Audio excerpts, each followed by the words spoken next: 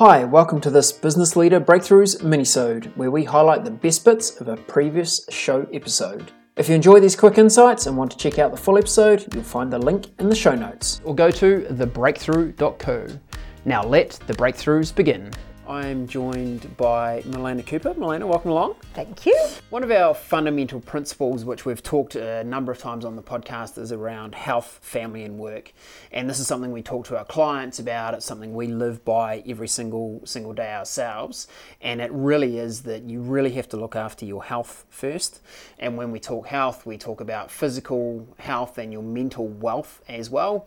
And then looking after family and relationships and what's going on. And then comes the work. Because what happens when you try to do it the other way around, Milena?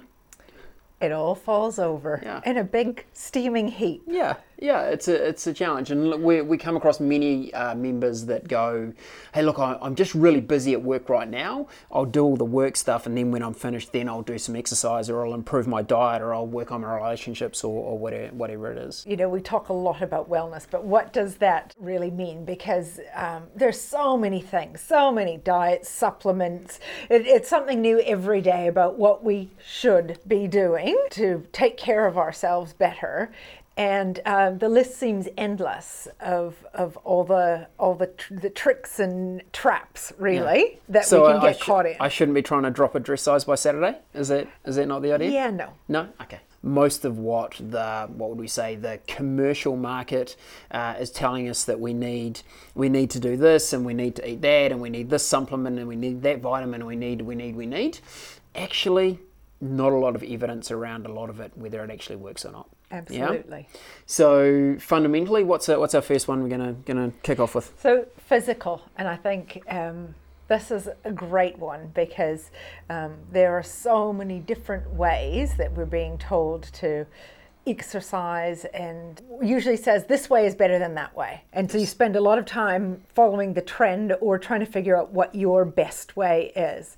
And I think we get caught in that. We really get caught in trying to do it the best way.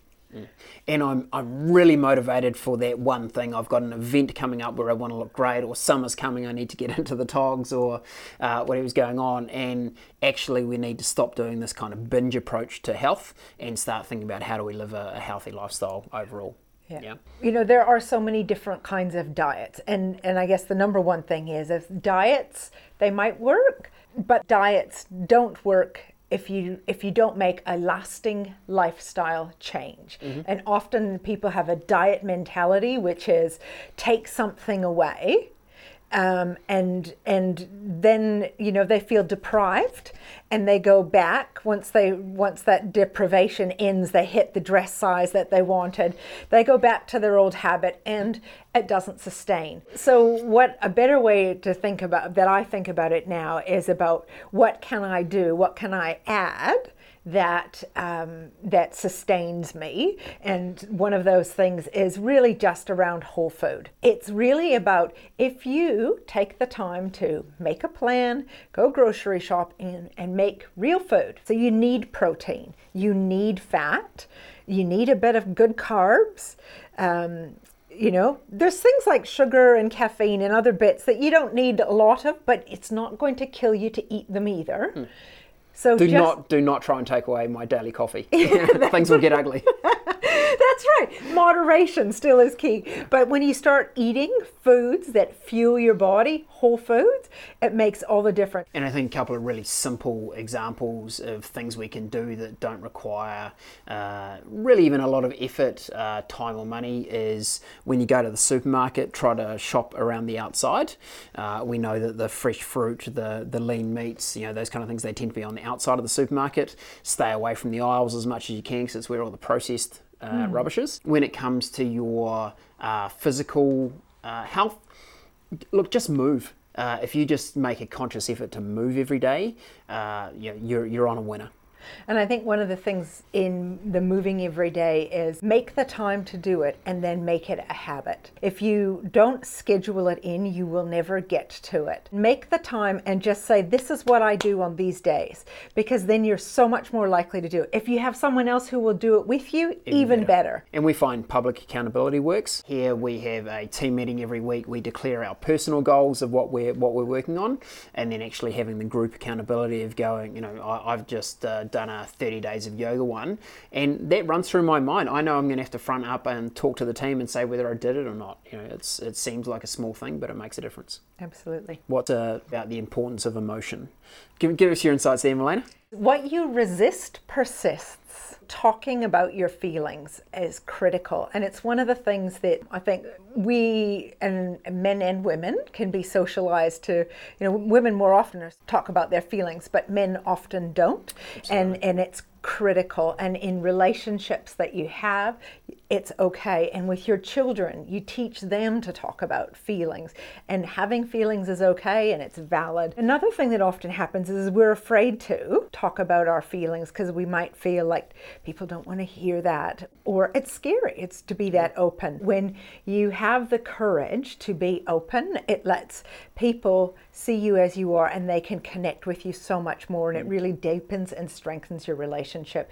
And so you take topics that you're trying to stuff down, and you put light on them, and suddenly they're not so big and terrible anymore. And the courage piece, I think, also comes being willing to ask people about their feelings. Absolutely. Okay. Cognitive was the next thing. The essence here was really engaging in something that you're passionate about. I've always found this a really challenging question.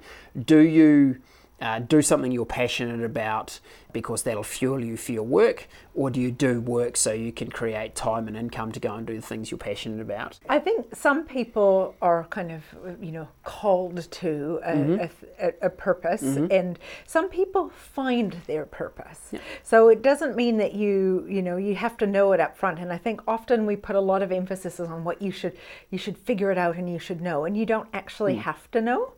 And even you should figure it out when you're 17. What's your career going to be? You should choose that now. Really? Yeah. Okay, that's pretty hard. So for some people, their work might be in line with the things that they've always had an interest in, and maybe it's a direction for you to explore if you feel like your work isn't in line with what you're interested in, and you want to kind of redirect if you're not getting a connection and a sense of purpose and meaning from that. For other people, it might be, well, my work actually fulfills me in the way that I want to, but I have a real passion outside of work that I explore, and it's my hobby, and it's where I get a deep sense of relaxation and connection with people outside of that, and it gives me fuel and energy. So I think a lot of that connection to purpose is more about learning, trying new things, and discovering what gives you energy. So the last point is about the environment, and I think we all have a heightened sense of the environment and the impact on us, and the impact we have on the environment. And so it's a lot about thinking not just about our sense of the world, but the bigger sense of the world and being connected.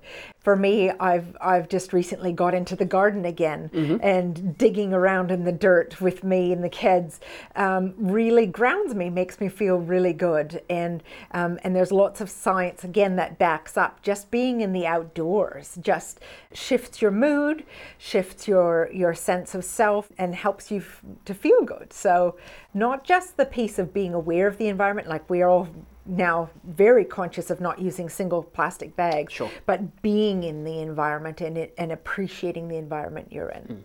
And at a immediate level, does your the way your house is set up, is that a nice livable space? The way you have your desk set up at work, is that a nice livable space? Are you feeling like you're constantly frustrated because you've got an exceptionally long, frustrating commute to work every day? Thinking about it, your environment in that context, I think is really important as well. So just bring it back to the principle that we started off with. We truly believe that health, family, work in that order is vital. Think about moving a bit more. These things are actually what brings us joy and actually leads to wellness overall for us. Is that a fair summary?